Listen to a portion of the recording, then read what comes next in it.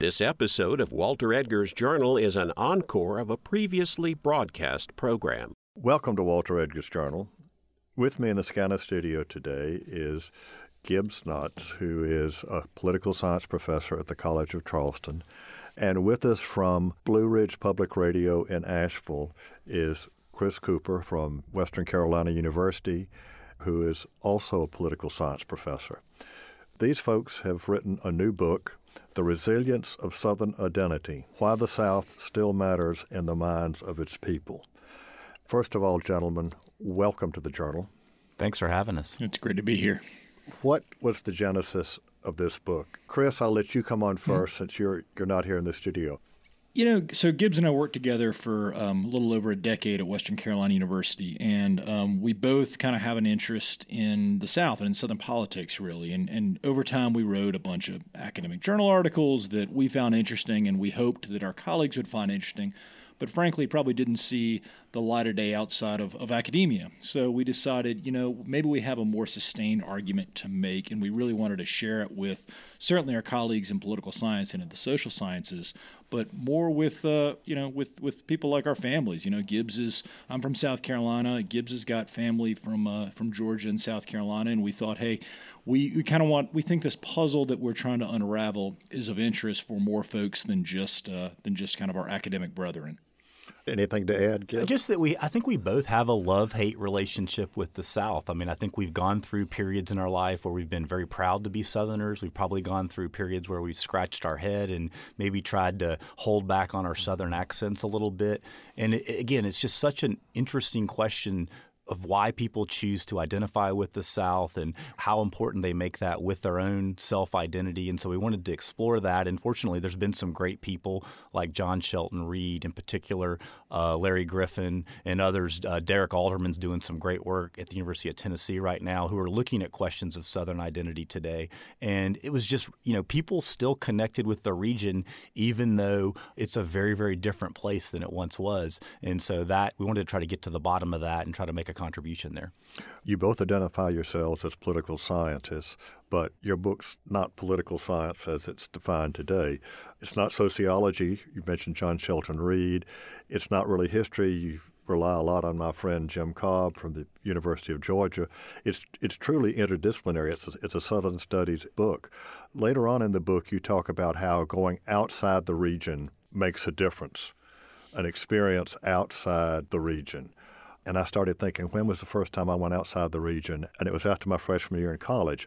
I was a counselor at a camp in the Delaware Water Gap in New Jersey. And when camp songs would be going on, somebody would start to sing Dixie. Well, Walter stands up.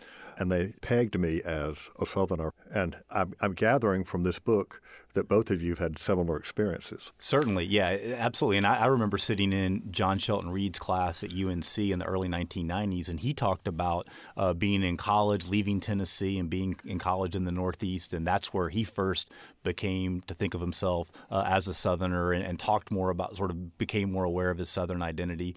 And, one of the things about this book is we had these focus groups. So in Chapter 4, we talked to people who identify as Southerners, both African Americans and whites, and almost to a person they talked about, similar to your experience working as a camp counselor. They might have gone away to see relatives, or they might have been in the military or gone away to college, and that's where they really became aware of how different some of their culture and their mannerisms really were. Chris? Yeah, and sometimes that's mediated through television, through the radio, right? So we got a lot of stories from folks who said, hey, I didn't think of myself as a Southerner too much until Jon Stewart started making fun of us too much, right? If you watch on The Daily Show, then Trevor Noah starts making fun of folks from Alabama, perhaps you get a little more fired up about being from Alabama and you feel like you're being attacked. So I think the idea of feeling othered, right, whether it is by physically going to a camp like you're describing, or I remember going to work at the Census Bureau in Washington and having folks refer to me as their Southern friend. And I thought, well, I don't think I sounded that Southern or seemed that Southern, but they did. And so I think by them identifying me as a Southerner, I kind of took on that identity more. And I think the same thing is often true through the media. For both of you, but I'll start with Gibbs, this is a pretty meaty topic. How did you go about wrapping your hands around it? So we wanted to bring together a bunch of different disciplines in the work from people from history and sociology and Southern studies, but we also did what we call a mixed methods approach. So we used a lot of survey data. We collected a lot of quantitative information. Again, we tried to make it accessible to a general audience. But we also talked to people and conducted these focus groups. And so we felt like both a mix of quantitative survey data and focus group, more qualitative data would help us better get a handle on the question of Southern identity. I mean, different approaches can help you address different aspects of Southern identity. That sounds pretty dry, Chris, but your book is not dry. Well, I appreciate that, and I'm going to make fun of Gibbs for sounding too dry later. But look, I think we did, as Gibbs said, try to kind of, the quantitative and the qualitative, just to sort of give you a sense of one of our odder methods to get around to Southern identity, but we think ultimately really important. We counted business names, right? So the notion that if you're driving down the road in Columbia or Greenville or Charleston or Chapin today, you may see Southern Lumber, you may see Southern Drugstore, Southern Coffee Shop. That you're going to see those kind of names in the South, obviously, and you're not really going to see them elsewhere. And we think that's kind of one measure of Southern identity. At the same time, there are others, right? You may see in those same towns Dixie Lumber, you may see Dixie Drugstore. And that has kind of a different connotation. And we took this idea again from this fellow, John Shelton Reed, who was at Chapel Hill. And he said, look, if you look at business names with Dixie, that's kind of a sign of the Old South. If you look at business names with Southern, maybe that's a sign of kind of a newer South. And so what we found, kind of updating Reed's work, is that Dixie is close to gone, right? You just don't see a lot of Dixie businesses anymore. It's not a smart marketing ploy. You're going to alienate a huge proportion of your potential customer base. But at the same time, Southern stores are staying fairly constant or perhaps even increasing a little. So the message we took from that is that Southern identity is still here, but that the type of Southern identities change a little bit, right? So we sort of set it up there. We then do, as Gibbs said, and we can talk more about this, some surveys asking people all sorts of questions about the South and Southern identity. And then we did these focus groups with people where we really got to talk with them one-on-one about why and how they became Southerners. I've known John Reed, and I know his work, and he actually, using his graduate students, went to phone books. All right. You all used modern technology, and as I understand it, it didn't have to be the Dixie restaurant. There was a gift shop in Mississippi, I think, Two Chicks from Dixie. Two Chicks from Dixie. So you were able to word search and perhaps come up with a bigger sample or a different sample? That's exactly right. We weren't limited by looking in the phone book, the white pages to the Dixie section, and so it was really nice. We used whitepages.com on some of our work. We use RefUSA, which is available in most public libraries to search businesses. And what we were also able to do is find out some characteristics of these businesses, something Reed couldn't do because of this modern technology. The Dixie businesses tended to be a little older. They tended to be more in hospitality and tourism types areas. We could find almost no examples of a Dixie doctor's office or a Dixie financial services. People didn't seem too keen on, going to see a Dixie doctor or putting their money in a Dixie business. But there was a Dixie funeral home. There was a Dixie funeral home, exactly. But didn't you also find that besides being older businesses, that they were generally single owner, they were not corporations? That's exactly right. And it wasn't a franchise kind of thing. That's right. But you start that chapter off looking at Dixie State University, and I did a double take when I found out it's in Utah.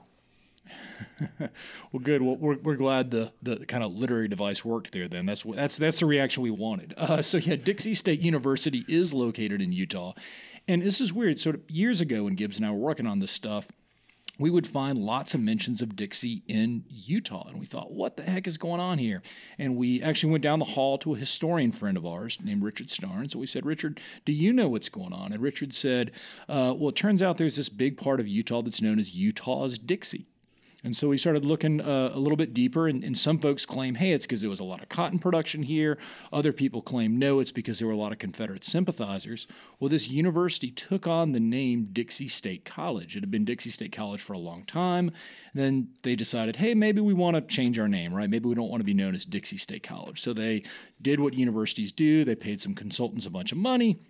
And the consultants came in and said, all right, let's talk about a name change. And they ultimately decided to keep the Dixie, but drop the college and pick up the name university. So they paid however much money to decide they're now Dixie State University. We thought that was interesting at a number of levels. One, that they chose to stay that way, but also that, in some ways, identity is, yes, it's political and geographic boundaries, but it's also in people's minds, and it's in these kind of inherited histories that people have. So as I'm sitting here in Asheville and y'all are sitting there in Columbia, it seems odd that somebody from Utah would name their university Dixie. For the people at Dixie State, it really actually seemed like part of their heritage, and it made an awful lot of sense to them. Wasn't there a yearbook called The Confederate? It was, exactly. Did that get changed? I mean, clearly there's more than just picking Dixie out of the air. It is, right. And so this was essentially the battle that they were going through, as we understand it, at Dixie State University. If the folks who wanted to change the name said, look, we had a yearbook named The Confederate, we had all sorts of Civil War symbolism. This was not a good look for our university, and that really this region was called this because of this history of slavery and racism. And then the other side said, no, that's not it at all, right? It's really about this culture and this heritage and cotton production. And it really played out in a very similar way to the battles you see all over the South today about monuments and about building names, Tillman Hall at Clemson or at Winthrop University, and whether that should be changed or not. We're in a very different part of the country, 2 time zones away. The battles were remarkably similar. Well, in that chapter on naming and businesses, as one thing you're looking at, you have a wonderful phrase about place names. Place names are, to borrow a phrase from sociologist Sam Gosling, a type of behavioral residue. And that immediately brought to mind several years ago, people in Minneapolis discovered that the largest lake in town was Lake Calhoun. Yeah. And they called me here. How did we get that? Well, Calhoun was Secretary of War, and some young Army officer mapping the territory named it Lake Calhoun. Right.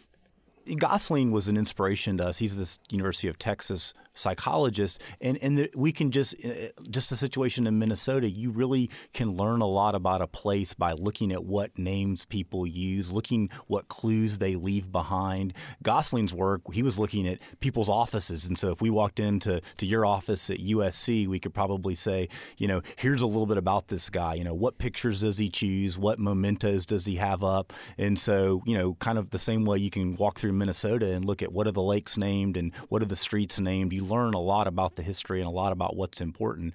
And we kind of like it too because we're big fans of survey research, but you got to get called, you got to get interrupted, you got to take time out of your day to answer a survey. It's kind of refreshing as a social scientist to be able to go out and look at clues that people leave behind, especially when you don't have to bother anybody. We didn't have to bother anybody to count Dixie businesses and try to understand them. And so that was appealing to us. We'll still bother some people in our future work, but it's kind of nice to be able to go out and just observe because there's a lot of clues out there to learn about history and to learn about what's important to people. Well, you use an example, Gibbs, very close to home. Mother Emanuel Church is located on Calhoun Street, and then everything else, the Slave Mart is nearby. But the mixing of, I guess in this case, it's behavioral residue. That's right, and I think that does, like you said, and you've got the Calhoun Monument in Marion Square that's currently being talked about by the City Council in Charleston. I mean, but that does paint, I think, a very accurate picture of the South and a very accurate picture of Charleston. I mean, it's a region that has had, these racial conflicts and this mixing of so many generations and so many different racial groups, and so to really understand that city, I think you have to take into account all those different things. Well, in this chapter on business names, like John Reed, you use maps and you identify what is the South today.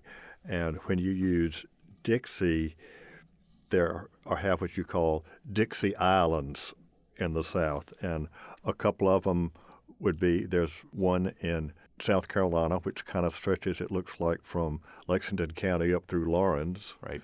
The Black Belt of Alabama, and well as part of the Florida Panhandle, the Mississippi Delta, Mississippi Gulf Coast, New Orleans, a couple of little pockets in Texas. Right. But then when you change to southern, you can take basically almost all of the states we call the Deep South and throw in Tennessee. That's right. You use the terms Deep South, and by that you mean which states? Sure, we mean South Carolina, Georgia, Alabama, Mississippi, and Louisiana, kind of where the Southern identity is the strongest. These states that have been maybe the most southern of southern states. And then the other term we use is the peripheral South. And we mostly go with the 11 states of the old Confederacy. Sometimes we'll see folks add Kentucky and Oklahoma. For our Southwide survey that we did in Chapter 3, we did add folks from those two states. But, that's a great thing to talk about in class, and I still do that in my Southern politics class, and I know Chris does as well, is just to ask students, what states do you consider to be part of the South? And it's a really interesting discussion and jumping off point about what Southern identity means and which states are and are not Southern. Well, a number of years ago, I was a member of an organization called the Southern Studies Forum, which is a group of transatlantic scholars, and this got to be a debate because a young European scholar had done some work on Oklahoma, and several Europeans said, Oklahoma can't possibly be a southern state, and very quickly people said, oh, but yes, it can, because Native Americans fought for the Confederacy. If you look at where Southern Living is subscribed to, and being the historian, I said, well, you got to put Delaware. And he said, why Delaware? I said, Delaware was a slave state. Missouri was a slave state. Now, interestingly, in your surveying, there's not much Southern identity in Missouri today. That's right. Delaware is included by the Census Bureau in the South, right? It is. Delaware, West Virginia, and Maryland are all part of the Census South, 16-state region Census South. But most folks would not put those at the top of their list of most southern states. So when you do your work, you're dealing with what you defined as the Deep South and the peripheral South, occasionally including Oklahoma and Kentucky, but not Missouri, not Delaware.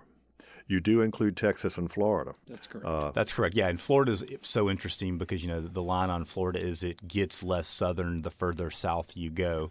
And Texas kind of a similar thing. East Texas, I know where Merle and Earl Black, the two political scientists that Chris and I look up to quite a bit, are from East Texas. And, they write about the southern identity there, but, very different feel in the western part of Texas. One interesting observation on business names, you took Winn-Dixie grocery stores out of your sample because they're based in Florida, and had you used them, Florida would have been the most southern state in the South. That's right, yeah. Winn-Dixie, if you want sort of the exception to the rule, Winn-Dixie is it, probably on a number of levels. But yeah, it was actually we had a long discussion about that and whether to exclude Winn-Dixie and what that means. But it just so dominates.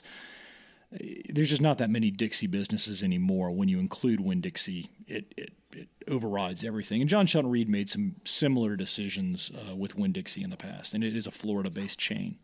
Let's back up a minute and go to what you call the roots of Southern identity.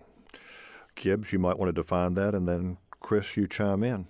Mm-hmm. So yeah, we wanted to set the book up a little bit and talk about the people who have come before us and some of the work that's out there on this topic. I mean, it's been a big topic, but we chose to focus on politics and food in that chapter as well, just to make the argument that despite all this homogenization, despite all the chain restaurants and suburbs that you have in Charlotte and Atlanta, there still is some unique aspect of the South and Southern identity. We looked at the food preferences, which anyone who studies the South, who have been to the South, knows that the Southern food scene is extremely different and extremely popular and prolific right now. And also Southern politics. Southern politics is something that's near and dear to our heart as political scientists, and there's a brand of politics in the South that makes the region unique. And so we felt like we needed to make the case that this still is a unique region. It's just different than what it was in the 50s or the 60s. Chris, how is it different from the South of the 50s and 60s? Well, in a number of ways, right? And so just sort of tack on to what Gibbs is talking about. I mean, The landscape in the South probably doesn't look that distinct. And so we try to make this point in the book, and I know we make it in our conversations a lot. So if you are in Biltmore Park, which is kind of an upscale little mall near Asheville, or you are in a similar upscale mall near Seattle, they may look the same. They may have an REI. They may have the same kinds of businesses. But despite the fact that the landscape looks similar, there's something that still makes people connect to region, right? So people have been talking about this for a long time. People like Jim Cobb have written, much larger books than ours about the kind of history of this discussion of Southern identity. And for a long time, people said, hey, the idea of the South is dead, right? Somebody wrote a long time ago a paper called An Epitaph for Dixie, the idea that it's done, it's over, it's buried. And so we wanted to say early on, we don't agree with that view. We think that people do still connect to the South. The South is still distinct. It's partly food, as Gibbs said, it's partly politics, it's partly culture, it's partly the way we relate to each other. It's partly that when you first meet somebody in the South, the first thing you want to do is draw a line to figure out how you know somebody in common. And some of that is the same. I think there's a lot that's different at the same time. One, the landscape does look more homogenous. And two, the racial component of the South is different than it was, right? So in the 1970s, not surprisingly, if you ask folks on a survey, hey, do you identify as a Southerner? Whites are a lot more likely to identify as Southerners than African Americans. Today, that's not true. It's either about the same or maybe even slightly higher percentage of African Americans connect to the region. So we are by no means arguing that race relations are calm or, that we are at any sort of kind of final positive end to the race problems of the South. But we do think that African Americans have reclaimed Southern identity in ways that have fundamentally changed the region. Of course, one of the things that's happened since the 70s is the new Great Migration, which is the migration from outside the region of African Americans to the South. And instead of the Great Migration of the 1920s and 30s being primarily poor African Americans going to the Midwest and the Northeast for jobs, these are middle-class professionals in many ways, although older African Americans, and I've run into these, and they sometimes take classes at the university, particularly women who were children of the Great Migration, but they've come back here because they have family here, they have plays. They're going to rural counties like Darlington and Williamsburg because they still got kinfolk there, and there's a family homestead of some sort. Yeah, I'm so glad you mentioned that. So this new Great Migration back to the South by African Americans is something that really fascinates us, and we talk some about in the book. And I think it can be climate, it can be not being tired of the snowstorms, it can be economic conditions that pull African Americans back to the region. And I think perhaps one of the biggest drivers is this connection to home, connection to place, connection to a culture that, again, has been, part of the South for centuries now, and really draws African Americans back to the region. And it's just a fascinating demographic shift that's really been occurring for the last several decades. Well, let's dig into something that we all care about, and that's food. In the very first couple of paragraphs, grits comes up. You found that 45% of the people living in the South eat grits frequently or sometimes. But there are other Southern touchstones: okra, chitlins, pork rinds, catfish, moon pies, fried tomatoes, and sweet potato pie, and boiled peanuts. Now, how did you come up with that particular list? Well, so we used some surveys that had been done before. So we keep mentioning this guy, John Shelton Reed. This is the John Shelton Reed advertisement program today. And so John Shelton Reed... you can advertise John Reed all you want to on this show. He did a series of surveys out of the University of North Carolina at Chapel Hill called the Southern Focus Polls. And so fortunately for us, he asked all sorts of really politically relevant, interesting questions. And he also asked people questions about the food they eat. And he asked people questions about open casket funerals. He asked questions about whether people like fireworks or don't like fireworks. And so he had a series of questions about food. And so what we did, and kind of the point of this was, one, it's interesting and it's a touchstone for people, but also it's a good example of where white or Caucasian and African American Southerners have more in common than, say, whites from the South and whites from the non-South, right? So if you look at the whether it's how much people like these foods or how often they eat them, one of the things that unites races in the South is food. And so it ends up kind of seeming like this kind of fun footnote, but we actually argue that it's actually very important to understanding Southern politics and Southern society today, and why kind of a biracial or multiracial South is actually prevalent in parts of our region. When you did the food choices, there are things in common, and you've got a table somewhere, and I'm with the kielbasa and all that. Yeah. Right, and so that's the other thing we do, is that we're able to take and figure out, here's some foods that people tend to associate with the South, and again, that it's drawing white and African American Southerners together. And then we have some foods that Southerners don't eat at all. So kielbasa is a great example. If I go to a Packers game this fall, I might eat some kielbasa. If I go to a Gamecocks game this fall, there's not a kielbasa to be found. And so we think that is kind of a sign of regional identity.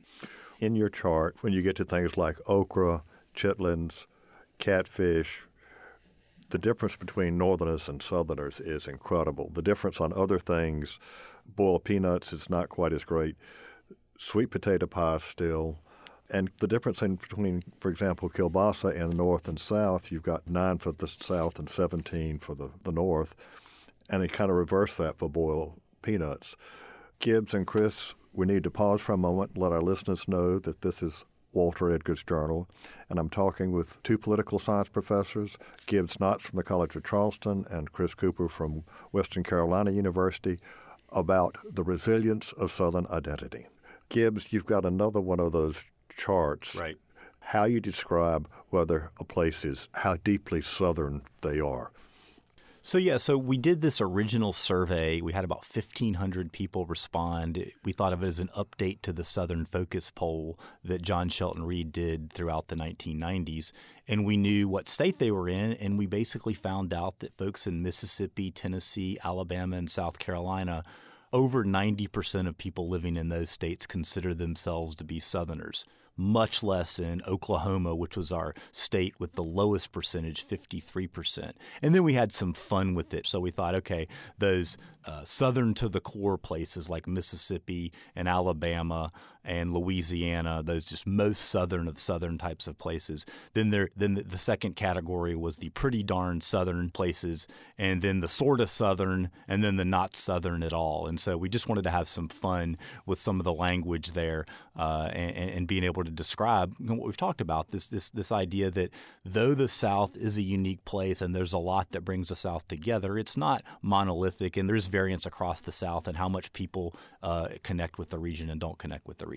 So Mississippi, Tennessee, Alabama, South Carolina, and Arkansas are at the top, and then kind of this mid-tier of Louisiana, Georgia, North Carolina, and Texas, and then kind of the bottom third would be places like Kentucky, Virginia, Florida, and Oklahoma. And I think folks, in Northern Virginia is a good example. And Chris grew up and spent some time in high school, I know, in Northern Virginia. I mean, that's a very, very different place now. It's, connected to the D.C. region. And there are elements of the South up there, but it has a very mid-Atlantic feel. It's not the Shenandoah, and it's not Southside Virginia. That's right. For sure. No, that's right. I'm going to repeat my state because I love this. Yes. At the very top is Mississippi, southern to the core. That's a deep South state.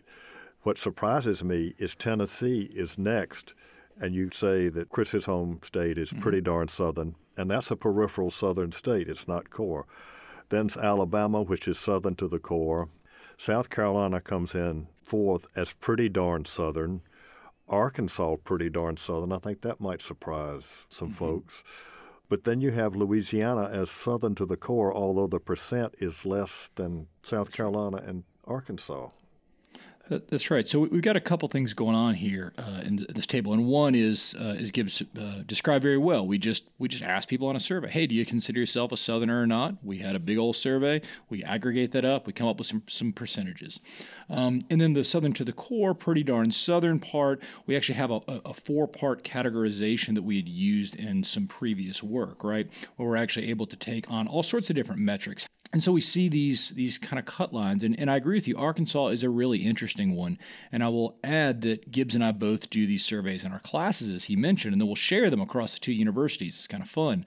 And Arkansas is the one that I think our students tend to have much lower. But I think it says something important that if you call folks in Arkansas and you ask them, they think of themselves as Southern. And I think that really illustrates how much of Southern identity is a personal decision, right? This is not a geographic mandate. You can live in Jackson, Mississippi and say, I'm not a Southerner. And it turns out the people who live in Arkansas, even if we may not think of them as very Southern, they sure do. And you declare that Texas is not Southern. Right. And my wife is from Texas, and so this has been a point of some contention in our household. Where in Texas? Is she from East Texas? She's from Denton, Texas, so kind of between Dallas and the Oklahoma line. Okay.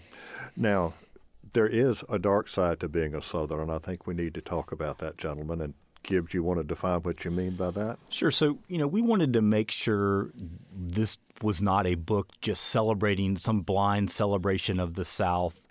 But we do think it's important to say, look, there have been times in history where a connection to the South has really been used in negative ways. It's been used in most cases to have whites come together and discriminate against or uphold the racial order. But it's not something that's just in the past. I mean, obviously what happened in Charleston with Dylann Roof and him appearing with the Confederate flag, we would argue is a perverse connection to Southern identity, certainly that still exists. And we felt like, though, this was a book that talked a lot about the South and how it has moved past some of the racial conflict, we felt like we wouldn't be doing our job as scholars to not recognize that Southern identity has been used in a lot of nefarious ways in the past and still being used negatively by some people even today. We cite in there's an article done by a bunch of social psychologists, and essentially they show people the Confederate flag, and then they see how they respond to African-American candidates, including but not limited to Barack Obama. And what they find is that flashing the flag, the Confederate flag, can actually decrease support for African-American candidates. In other words, it primes them, right? And so we use that as a way to say, hey, this dark side of Southern identity is not just in the past. It's used today, and it can be used today to political expediency. We can look at the aftermath of Charlottesville, which, by the way, happened after your book was published. That's right. And I think there are everyday examples of this. And I think that's one of our big takeaways, right? Where we both identify as Southerners. We'll go ahead and put our cards on the table. We're not saying that's necessarily a good thing or a bad thing, right? We're not bragging about that. We're also not ashamed of that. It is used by different people in different ways. Southern identity is changing over time, and it also may be different across people.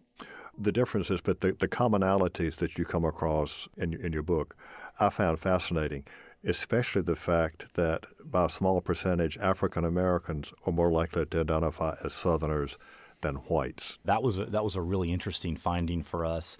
And we also were able to back when we took some of the data from the Southern Focus polls and tried to understand what really explains Southern identity.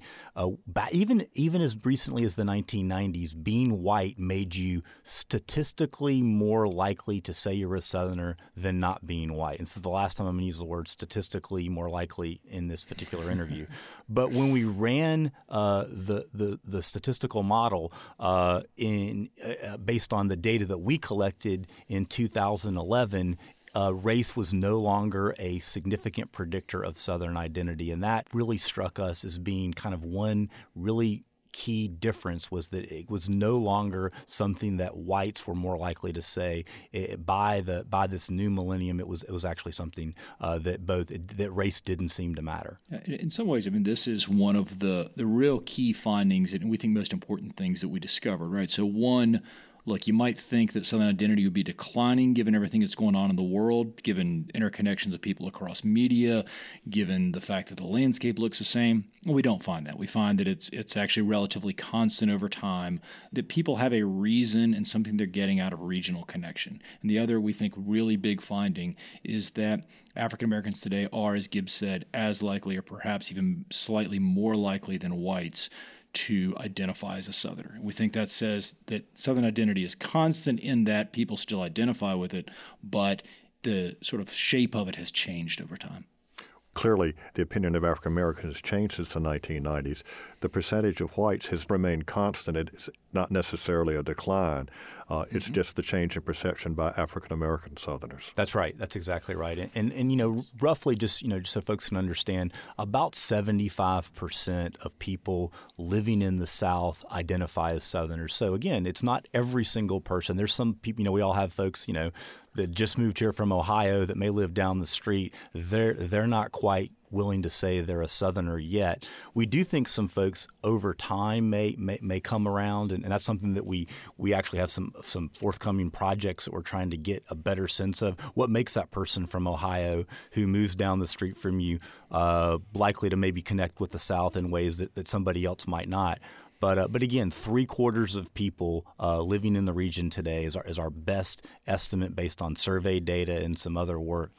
Just here in South Carolina, one of the things that has changed dramatically in the last 60 years is this used to be one of the states next to Utah that had the largest native-born population. They didn't move very much, and now we've got at least 3 counties where a majority of the population are not only not native South Carolinians, they have moved from another region, Horry County, Beaufort County, and Aiken County, and large percentages in our urban cluster. Charleston's got a large percentage of non-natives who have moved to Charleston.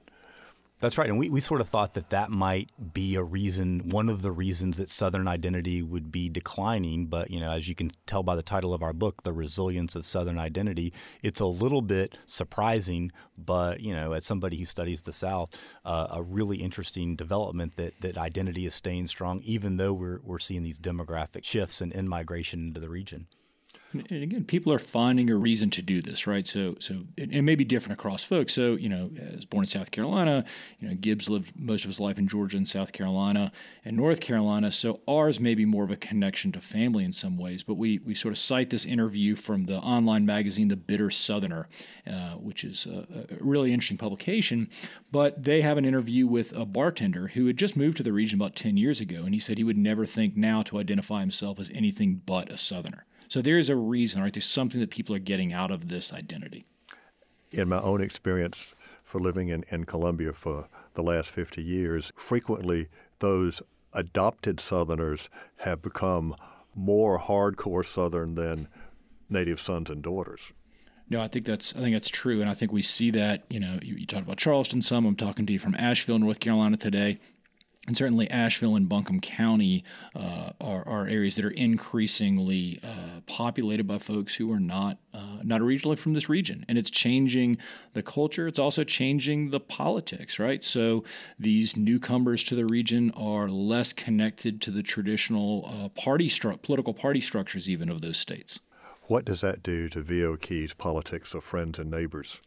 It's a really interesting point, right? So V.O. Key so we've talked a lot about John Shelton Reed as being kind of the go-to sociologist on Southern studies. V.O. Key is the political scientist that people go to. And so he gave us a lot of insights in this massive book called Southern Politics in State and Nation.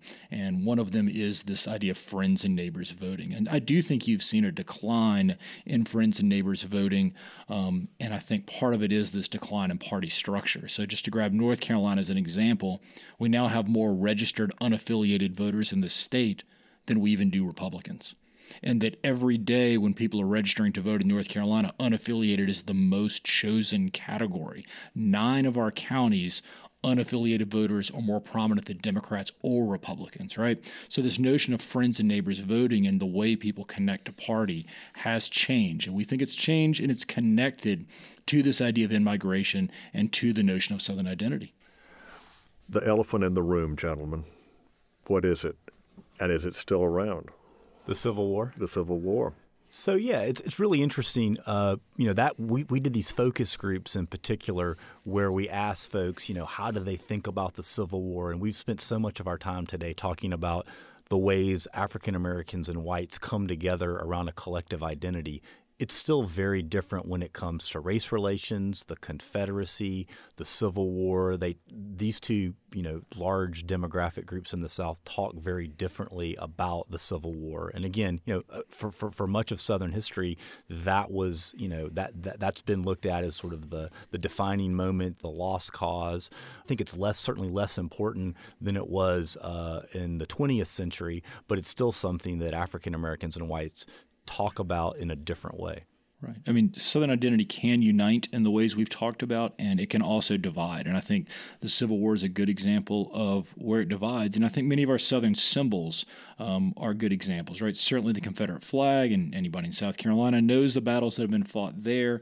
The battles that we're currently fighting over Confederate monuments, I think, are really good examples of that.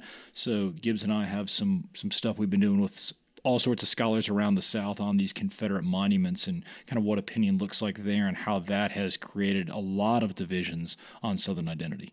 You asked 5 questions about the Civil War to your focus groups. Whether the Civil War was still relevant, if the main cause of the Civil War was states' rights or slavery, whether it's okay for public officials to praise Confederate leaders, whether the respondent displays the Confederate flag, whether you're flying the flag, and whether someone feels positively when seeing the Confederate flag displayed. Now, those were questionnaires or actually verbal questions. So those were from our surveys, and we borrowed those questions from the Southern Focus polls that came out in the 1990s. And again, that's an area, to the extent that reflects something about Southern identity, there were significant differences between whites and African Americans on how they viewed or responded to those questions. When you ask about Southern identity and connection with the South, not really the differences, but particularly with those questions, there were some big racial differences, and race was a really important factor in how people answered those questions. All right, when you had your focus groups, when you got to something like the Civil War and race relations, were your focus groups integrated, or did you break those down by African Americans? And it's a great question. And so we had a lot of discussion about the best way to handle focus groups. And so in the end, we ended up talking to just people who said they were Southerners. And we decided to divide the focus groups with 2 focus groups with just African Americans and 2 focus groups with just whites. And so we did that for a number of reasons, not the least of which was we wanted folks sort of sharing with each other and bouncing ideas off each other in a group where they would feel perhaps the most comfortable. And so we wanted, again, we're 2 white guys running the focus groups, and so we were very we make sure people know about that. But we wanted African Americans to be able to talk with each other in a way that maybe they couldn't if it was a focus group of whites and African Americans. Any comments you'd like to share on both sides of these questions from those focus groups? Yeah, I mean, look, we talked about V.O. Key before, right? And one of the insights he gave us was that politics in the South is essentially a politics of race. And I think we saw a lot of that, right? So we've talked again about some of the things that bring people together, and we saw those in the focus groups. So both African-American and white focus groups, we'd say, hey, when did you start thinking of yourself as a Southerner? Both groups would say, when I left the region. Both groups talked about, late-night TV shows making fun of Southerners, and that made them feel more like a Southerner. Both groups talked about food. So some of these touchstones really were there. When it came to the Civil War, we saw some real differences. When it came to the Confederate flag, we saw some real differences, not surprisingly. So one of the more poignant stories, I thought, was an African-American woman who was telling us she was going to cross the street in the city where we were doing these focus groups. And she said it was, that moment when you're about to cross the street and you look up and the light's yellow and it's about to turn red and it turns red and you think, is that guy going to keep plowing through that light or not? Well, she said she went to step off, it turned red, she looked, she saw a flag in the front of somebody's car or truck, saw it was a Confederate flag, stepped back on the sidewalk. And I thought it was a really poignant illustration of how a symbol is perceived by different groups. We then talked to whites, and people had very different opinions about the flag, but we heard a lot of hey, it's just not that important a part of my Southern identity. Not that it's a problem, not that it changes daily behavior, but it's just sort of in the background of being a Southerner. I think Tom Petty said sometime in the 1990s, hey, it was just wallpaper for the South. And I think we saw that kind of view from whites much more so than from African Americans. So a white man or woman who identifies themselves as a Southerner doesn't feel necessary to fly the Confederate flag to be a Southerner. Is that what you're saying? Absolutely, yeah. That's certainly the case. But then we have African Americans who use the Confederate flag in their art. Several Charleston artists. And right, and I think that's where, and certainly this is not a book about the flag, but it is a book about Southern identity, and I think that illustrates how much context matters, right? That, look, we can say and we believe and we'll provide lots of evidence that Southern identity has held relatively constant. We are under no illusion that means that everybody means the same thing when they say identify with a Southerner. We do not believe for a minute that the shape of Southern identity has not changed, even if kind of the raw frequency of it has stayed about the same. And I think your art example is a great one, right? Context matters. And Chris, we talked a lot when we were writing this book about an a la carte Southerner. Sort of think of yourself at the old cafeteria where you can pick the Jell-O, or you can pick the fried chicken, or you can pick what bread you want. And so we think that people may be kind of defining the South and connecting to the region in their own way, and they're not all the same. And it's not as monolithic as it once was. And that's what makes it a more open term today and a more inclusive term today than it was at previous points in Southern history. Well, but you do come up with some things that everybody seemed to agree on that define hospitality, manners, and pace of life, connection to the land, which I found really interesting since so many folks the urban South is dominant, the Southern accent, Southern food, and family connections. Now, you found that across. Yeah, and it was great. That's what's great about a focus group. So in a survey, usually you ask a person a specific question, ask them to rate something on a 1 to 5 scale. You're pretty limited in what you can do. But in a focus group, you can just say, what does being a Southerner mean to you? Then be quiet and see what people say. And so not only is that interesting, then what one of the focus group participants says may trigger something for another focus group, and they start having a conversation. And we've, of course, got tape recorders going. We're trying to we have transcripts of this. And so it really was eye-opening to us, and again, we tend to be more quantitative in our work, but the decision to do these focus groups and talk with Southerners was, I think, maybe one of the best decisions we made on this project. I would agree, and I would say letting them talk to each other too, right? So we had this long conversation about whether to do lots of interviews with people, and I think it was smart to just let people talk to each other, and these things that came up. I think if you'd asked Gibbs and I before we walked in those focus groups, hey, this connection to the land, would that be important? I think we'd say, no, that's not going to really matter. You let people talk, and then you just sort of draw conclusions based on what they're telling you. And I think we learned a lot in that it wasn't about politics. It wasn't about religion. It wasn't about these sort of big-ticket headline concepts. It was about kind of people's daily routines. You have several paragraphs about the slower pace of life. And I'd just like to know where in the South those people live. Maybe it's slower than it is in New York City. Yeah, I wondered the same thing. I sort of said, what am I missing out here? I live in the South, and I don't feel like I have this slower pace of life either. But, I think that it could be romanticized in some ways. I mean, I think that even if the focus group participants weren't experiencing that themselves, they at least felt like it was at least a little bit different than it was by a sister-in-law from New Jersey or something like that who was rushing around all the time. And so, or for a student who came down south to go to college, comparing that to growing up in Manhattan, it was something that they connected with the region. Well, I would add too. I mean, it might be in people's routines, but it might also be in what people value. So I think some of what these focus group participants were telling us wasn't necessarily that they were operating at a slower pace of life, but that they valued that, and that you can live in the South and have that as a positive value, whereas in New York it's seen as laziness. One quick question, gentlemen. What about the impact of social media on the Southern way of life? Did you address that at all? Yeah, that really did come out in our focus groups. And it was part of this defending the South. Our focus group participants, again, as a reminder, they're all considered themselves to be Southerners, but they talk about a Facebook post or something where somebody would make fun of a Southerner, or somebody would send it to them, as if they spoke for all Southerners. And so it was a way that people feel like some of these stereotypes about the South on a national level continue to exist. And it was a way that people kind of rallied around to defend their region. And so I do think that social media continues to play a role in Southern identity, particularly in the defense of Southern identity.